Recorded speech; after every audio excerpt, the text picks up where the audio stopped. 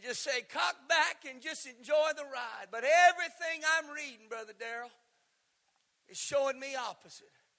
That as it gets more intense out there, I've got to get more intense in here. And the greater the battle is, it's not for me to get in a debate with them out there and get in a political war, but I'm going to get in a war in here in my prayer. That's why I like that song they sing. Weapons are not bombs and guns, but worship is the way that the battle is won. I'm going to zero in on my worship. I'm going to zero in on my praise. I'm going to zero in on my faithfulness. I'm going to zero in on my giving. I'm going to zero in on my evangelist. I'm going to zero in on these things that I know are meaningful to God, and let's go out with a bang.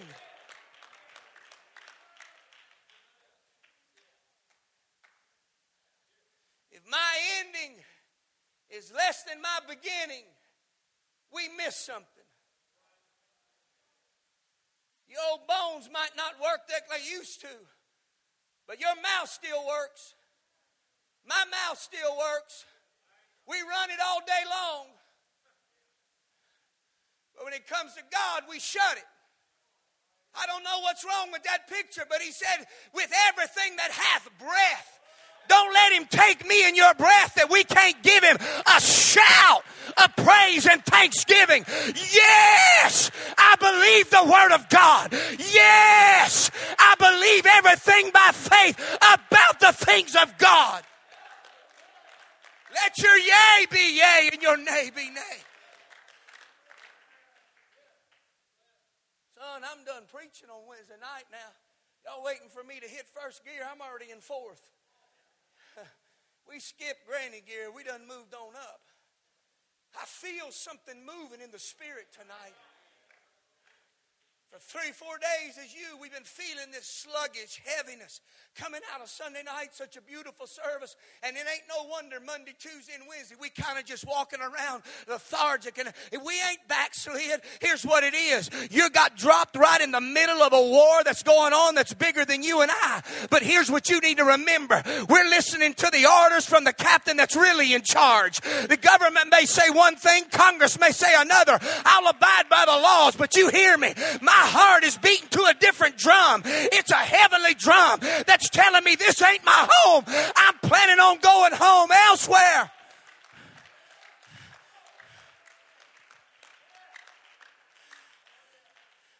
So I ain't worried about tomorrow. Everybody popping antacids, losing hair on their head. Yeah, Brother Kenny, I ain't worried about it. Because I know who's in charge of it all. So what it makes me do is intensify everything else in God that I've been doing. It makes you and I look at the things that ain't been attended to in our own personal life that I need to attend to. All things work together for the good that are called according to his purpose. As long as, you know what that says, Brother Smith? As long as I stay in his purpose and I stay in his will and I stay obedient to that will and that calling that I hear. What he says is I have an ability to where you look at things that look like they're negative and bad. I can work it to the good. I can take things that you don't understand that look like it was meant to destroy you. And I'll take it. That word works means to shapen. I'll take what's bad and I'll begin to make it into something that's good. How many under the sound of my voice, you've been dealt a hand that you don't understand? You need to be encouraged tonight before we get into the lesson. God's working something for your good. He's working something you can't see. That fear, that torment, that worry is all working for your good. It's working for your good. What don't make sense? We're reading Job. Everybody that's doing the chronological. Poor old Job, he had it, didn't he? But he never charged God foolishly. Why? How did he do it? It's real simple. Job knew enough about God that maybe today the hand don't look pleasing or conducive to my quality of life. there's coming a new season. I just got to ride the season out and don't lose my faith in the downtime. If we ever learn there's going to be downtime, there's going to be uptime, but realize God's the same yesterday, today, and forever. And that when I'm at my lowest, God's still at His most highest in power.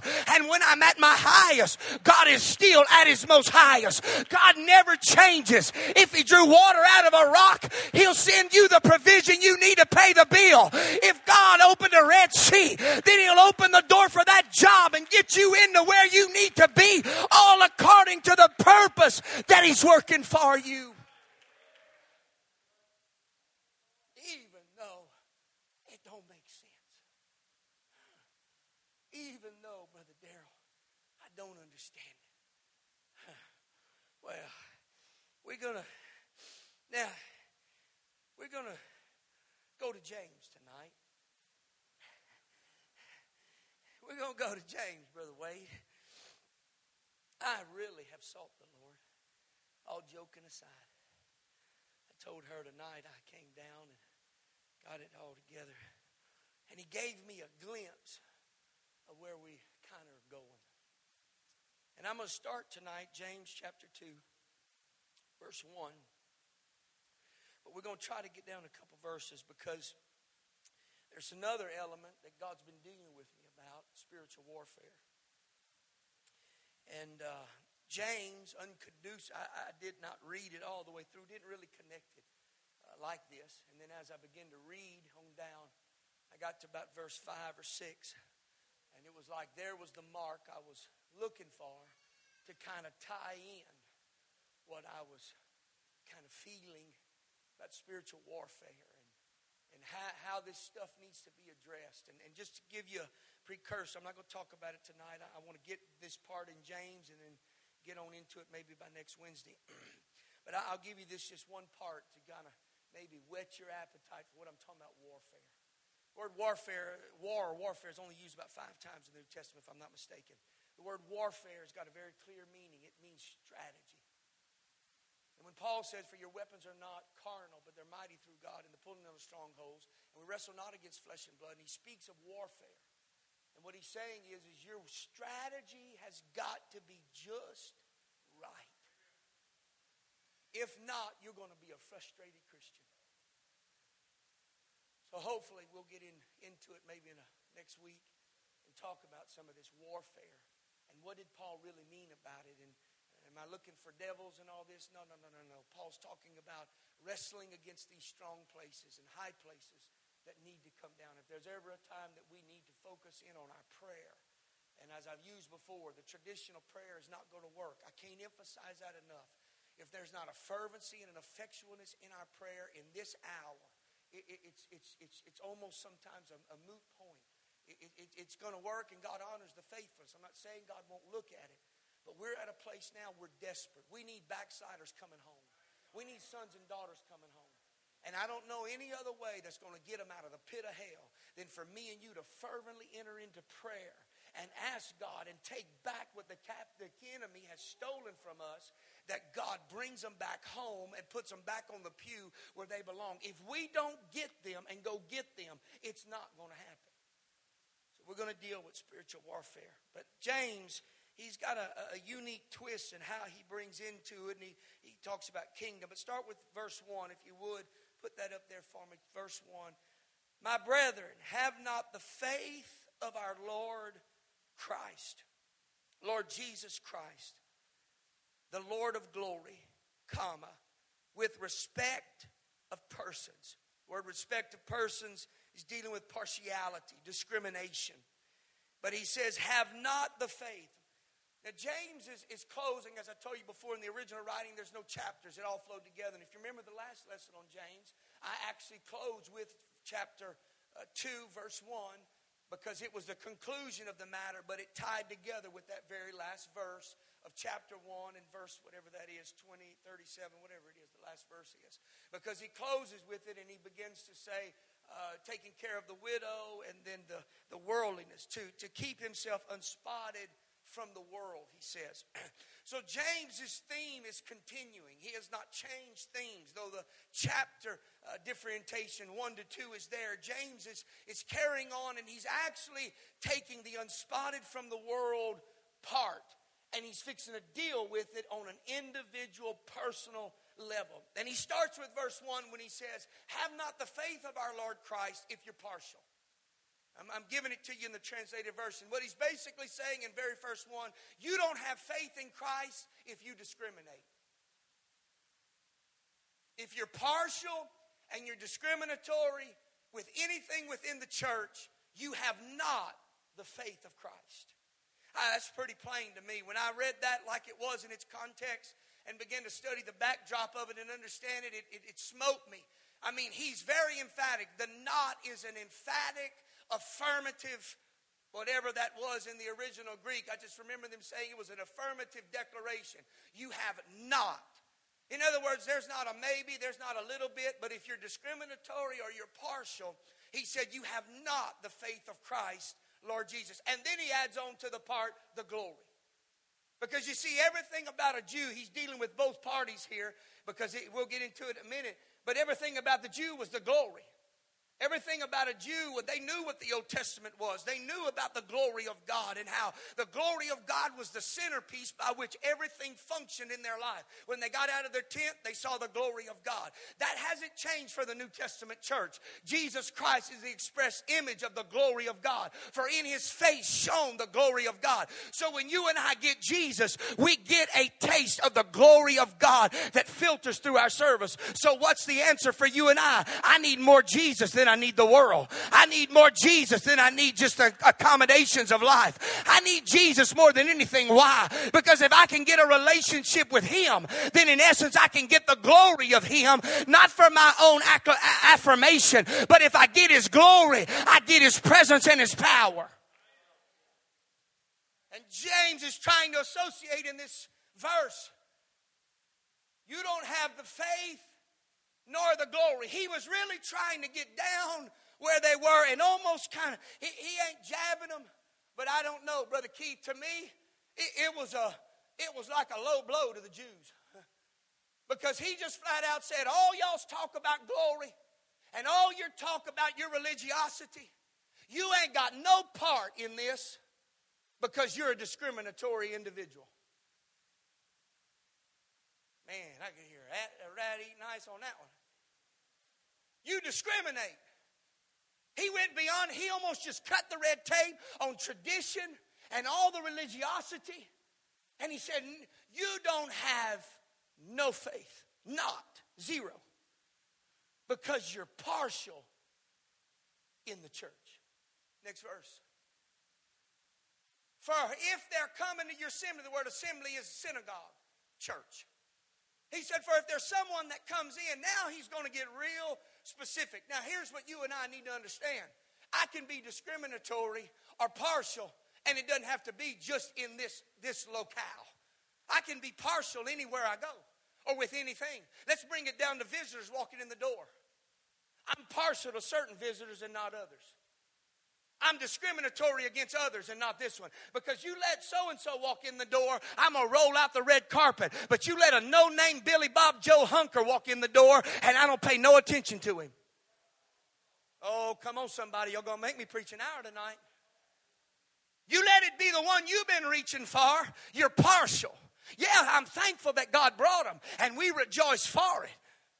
But I cannot let, just because it's the one I've been looking for, I can't let it evade the one that I've. And he said, in your assembly, a man comes in, now he gets specific. And this is just one specific thing that James is talking about. You've got to see the whole picture, the principle that James is dealing with. He's not just dealing with a man with a gold ring and godly or costly apparel. He's dealing with the principle that you are picking and choosing who sits on your pew.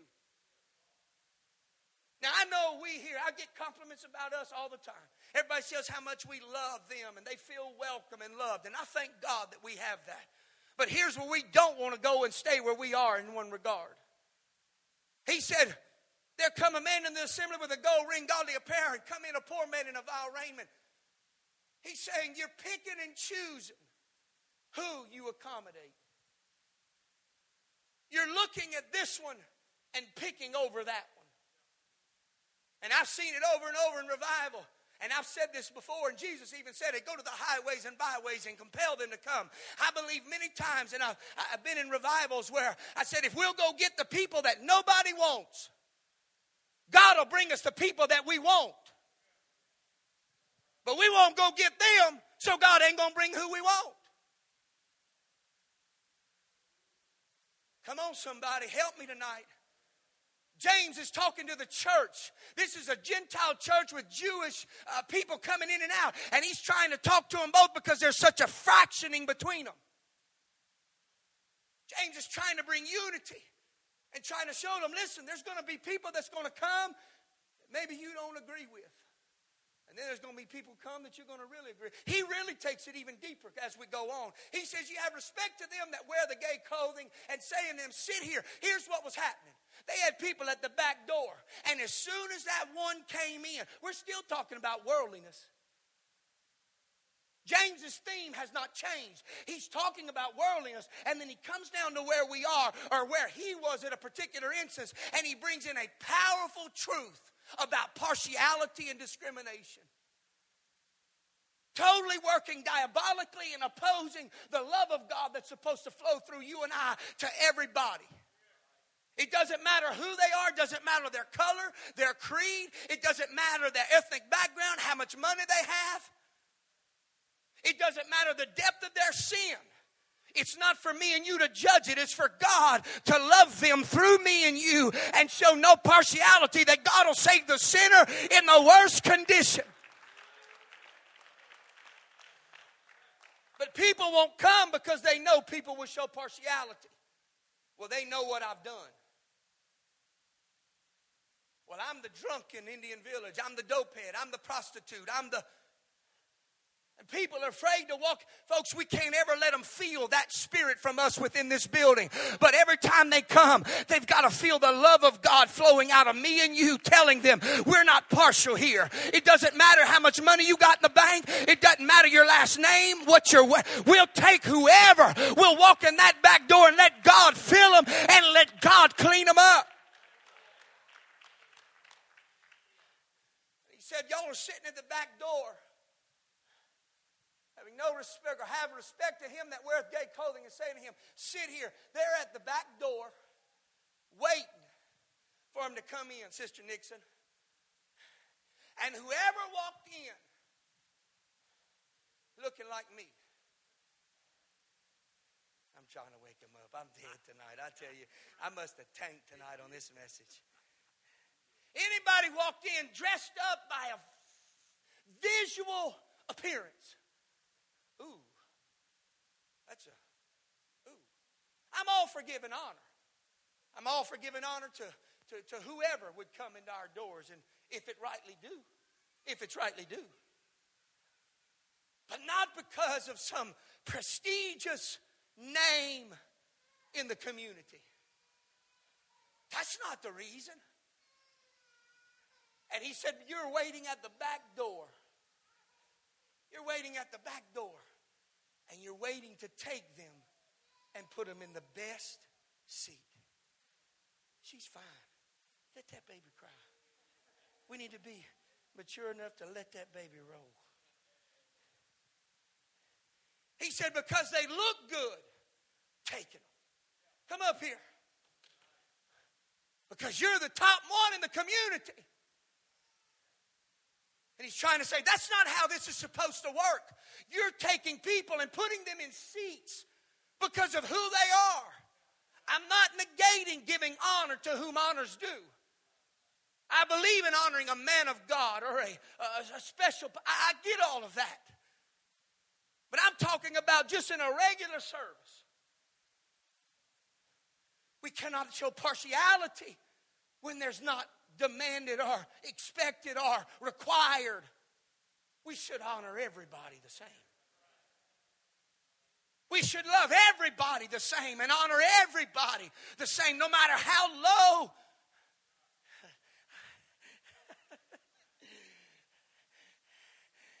had a thought, you'll learn that. Just don't say everything. A fool speaketh everything in his heart. There's some things God's going to put before us. People, can you love them when you don't understand them and agree with them?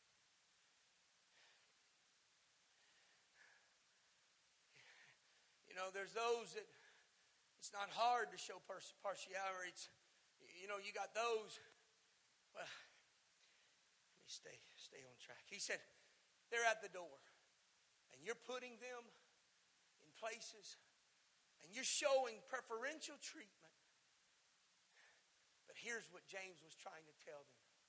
You're being worldly. I said it so many times. You know, what do you think a bribe is? You're showing preferential treatment. You give this, then you're going to give me this. And James is trying to teach this early church. See, you got to see the backdrop. You got Jews and Gentiles that are arguing and quarreling. You got Jews that are so traditional, and they've got their great robes, and they got all these things that they look so perfect, just perfect. And then you got the Gentiles that come in ragged and tattered, all messed up. And you got two worlds that are clashing, and you got the Gentiles looking at the Jews saying, man, I want what I got in truth, but I want to look like them. Let's bring it to where we are. We got this, but I want to be like the charismatics. Ooh, I done slipped up, messed up. Because I can get a number there, just preach love and don't preach all the truth. I got truth, but I want some of that. He's dealing with the world. He's not dealing with a big old man coming in with a bunch of rings on his finger. That's what was happening, Sister Debbie. He came in in gay clothing and ornamentated robe and all this stuff. And those Gentile believers will say, oh, it's like what happens when a famous person shows up at a church service. I've seen it before. My God, we lose our Pentecostal head. Oh, my God. Baseball player shows up, or football player shows up, or they baptize Emmitt Smith, and man, they just go nuts. It's like, so what? He puts his britches on just like me. Well, I need an autograph. What in the world? Autograph what? Get an autograph from heaven. But you see, the world has so intoxicated our young people and intoxicated our young couples and intoxicated. You let somebody like that walk in, and man, we just fall out on the floor. I mean, I want to get to know them, man. I want to meet Travis Trent and George Strait. They walk in, we'd go nuts. Yeah, what's his name? Yeah, Trent. Been a long time since I've been out of that scene. But I know George Strait and George Jones. You let all them fellas walk in, oh man, people fall out. Partiality. What are they going to do for you? But you see, this is the world's mindset for us. And maybe that's not your thing. Maybe it's not an athlete or a singer. Maybe it's you want to meet our Governor Edwards.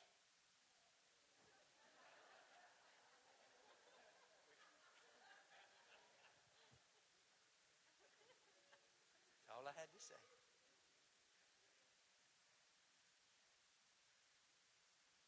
I don't know who you're partial. But here's what James is trying to say. If we're not careful, see, we preach about the world and dress. We need to dress a certain way, and according to Scripture, we got all that down, holiness. But we don't preach about this part. You know why? Because we want the numbers. We want a number. Here's what I'm saying. Let God worry about the number. And let's me and you worry about the love. And let's love whoever walks in that back door, whether they're dressed scantily Come on, let's keep lust in check and say, you know what, they can come in however they want. We'll throw a coat on them when they fall on the floor. And let's just let Jesus work on them. Let's let Jesus do to them like he did to me and you. When you and I didn't have nothing, he loved us. And he showed favoritism to us. Let's let him show the favoritism. And let's you and I just love everybody. Let's not pick and choose. James said, don't do that. He said, stand now here. He looks at the Gentile and says, you sit on the floor. That's what that translation's saying. I'm going to take you that's important, put you here, and I'm going to put you on the floor. Next verse. Are ye not partial in yourselves and are become judges? Here it is. Evil thoughts.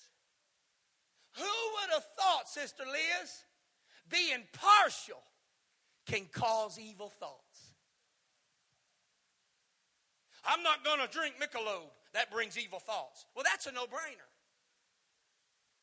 Right? I'm not going to do these things that I know not to. That's a no-brainer. But what about this one that says I won't show partiality and favoritism when things don't need to be? He said evil thoughts come when how did they come though? Here's why. I begin to judge. When I begin to determine, and James is trying to help his early church here, when you and I begin to determine who should be in the church and who shouldn't be in the church, how they should dress or how they should act, we now have become the judge and open ourselves, Brother Charlie, to evil thoughts. I don't know about you, but that's so simple to me. I see it so clear. Where they come from. And what James is trying to teach about not being partial and not judging it and just letting God. That's why, I think back those San Francisco. I think about Raphael. I think about, what was the girl's name we taught the Bible study to? She loved Natalie to death and her mama. Portrait Brazil. I'm leaving the punchline out because was it? Is it Bella? Okay, well, we're going to pretend. Isabella. It's something like that. She's from Portugal. Okay, watch. I think about them. We taught her a Bible study. She fell in love with Natalie. She was a stripper. Oh my God. Y'all just fired me as pastor. I heard it in your brain. Oh my God. Y'all going to write this one down. He's done said Michelob, George Jones, and stripper. He's fired. Come on, somebody. Loosen the band just a hair. Help me, Mallory. Help me. Help me. Taught her Bible study. And I think her mom, her boyfriend, and her baby was there. But if I would have been partial, bless God. I wasn't stupid. Me and my wife, we all taught it together, okay? But we taught them about, but if I'd have wrote it off and said, you don't want to have nothing to do with this. Surely you're too far gone into that world. There's no way we could pull you out. And when she got the Holy Ghost, remember how excited and it did something to our church. And people got excited. Here's what I'm trying to say. There's going to be people that's going to come that you and I don't agree with. And we know all their history. What do you say we just let their history go under the blood? And let's love them. And let's teach them a Bible study. And let's try to be their friend. And try to help them that they can see that the love of God dwells here. There's unity and peace and hope. That they don't feel what they get out in the world. Over and over. People judging. I mean, you think about people that come from the past and they've struggled with all these past addictions. And they finally come to a place. I know them, people have been delivered of it. And one of the hardest struggles, Brother Will, they battle with is people's perception about them. They don't need to be reminded of what they did. What they need to show is, we love you no matter what, and you can sit wherever you want to sit. Take my pew, take my seat. You can sit wherever you want in this assembly. You're welcome here, and we'll show you because we're going to worship with you together. Next verse. Hearken, my beloved brethren. Hath God not chosen the poor of this world, rich in faith, and heirs of the kingdom which he hath promised to them that love him? Here's what he's saying. He's not talking about poor. He's connecting the natural poor. But he's also connecting those that are poor in spirit. Jesus said this in the Beatitudes 5, 6, or Matthew, where he began to talk about, blessed are the poor in spirit. It doesn't mean that you're poor, that brings you an extra star in your crown. God, and that's not what James is even talking about, because I know many people that are poor and full of pride. I know people ain't got two pennies to rub together, and they're the most prideful individuals. I love Brother Morgan's analogy. You can drive a Rolls Royce and park it in the front of the church, or you can drive a Yugo and a beat-up car and park it to the very back of the church, and it's both pride. Whether you park in the front for everybody to see or you park it to the back because you're hiding it from everybody to see what you really drive because you don't want them to know how poor you are. Pride is no respecter of person. So he's not talking about here in this instance of an element of just being poor. What he's saying is poor in spirit. There are people that God, well, his objective that God is looking for is a man or a woman of God that realize I have nothing except God. I may have a home, I may have money, I may have a car. I thank God for that. But that doesn't mean I'm blessed. What really lies in my blessing is my total dependence on him and acknowledging I need him. I'm poor if I realize I need him more than anything. That's the poor he's wanting you and I to get to. I can't do this without him. And he said, chosen are the poor of this world to be rich in faith. How do you be rich in faith? That's a message that's so powerful.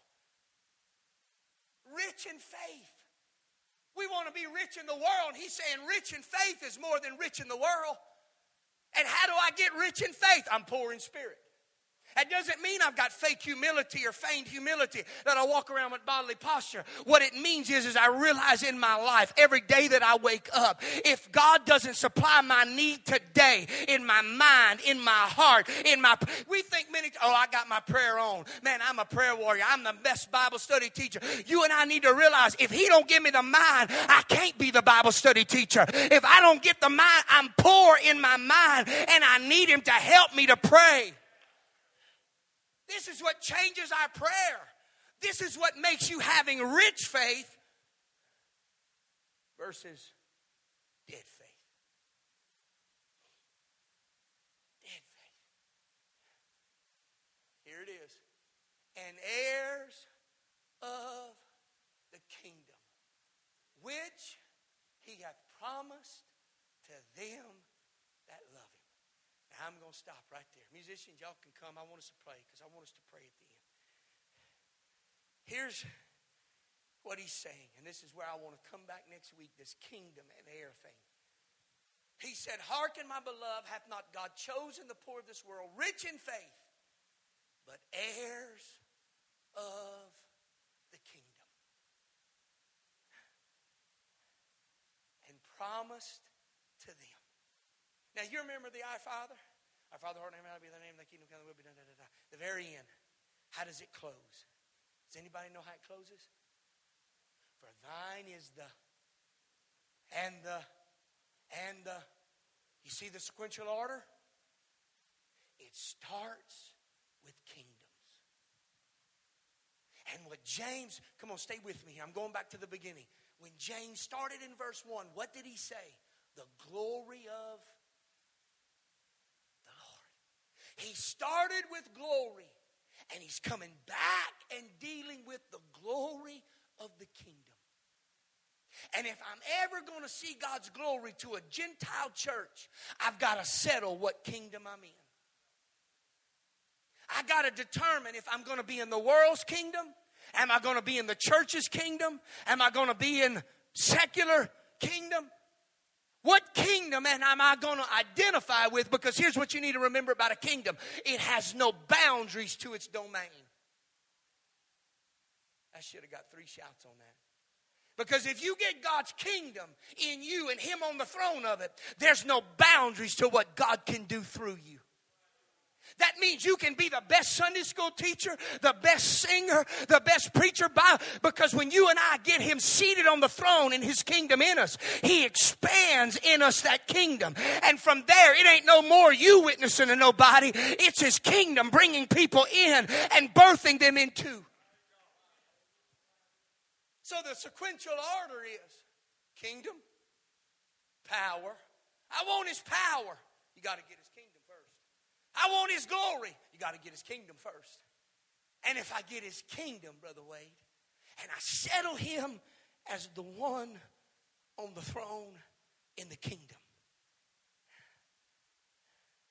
then what's to follow is His power and His glory, which is ultimately a manifestation of His presence. I could write a book real quick. I could put it on 1 page. How to have revival. Get His presence. That's it. And we've wrote book after book after book after book and read it. I've read them all. And you know what? They all keep coming back to just saying it in a different way to inspire me in a different way or a different season of my life, which I need. Here's what they keep saying. Get His presence. Get His presence. Get His presence. Get His presence. Depression goes, hopelessness goes, chaos goes, torment goes.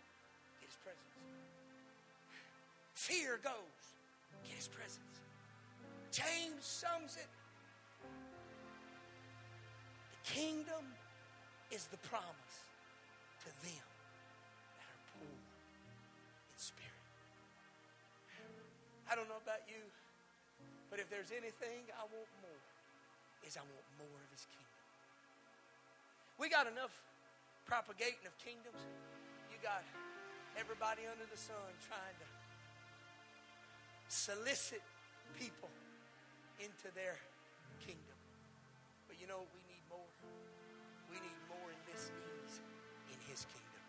We need more people filled with the Holy Ghost. We need more people on the streets reaching people in evangelism and teaching Bible studies and trying to reach people that are hungry for the things of God. God has got you in that job to reach people.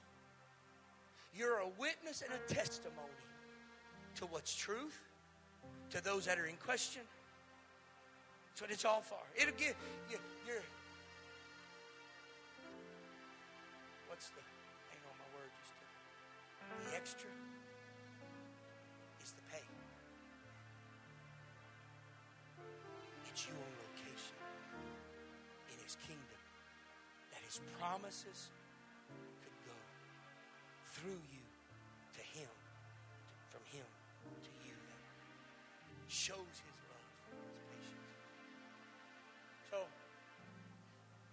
if James had to deal with that then, you and I are going to have to deal with it now. And we need to keep the course and let everybody know when they walk in those doors that we love them like they are, and we're going to let Jesus take care of whatever it is that needs to be done in them. And my role between now and then is, God, establish your kingdom in this place with such a firm foundation, Brother Darrell. We don't have to beg and plead. It just flows. From the beginning of service to the end of service, the presence of God just moves like it did here Sunday night. Like it did here at the beginning tonight. It just moved. Till God says it's done. Stand with me.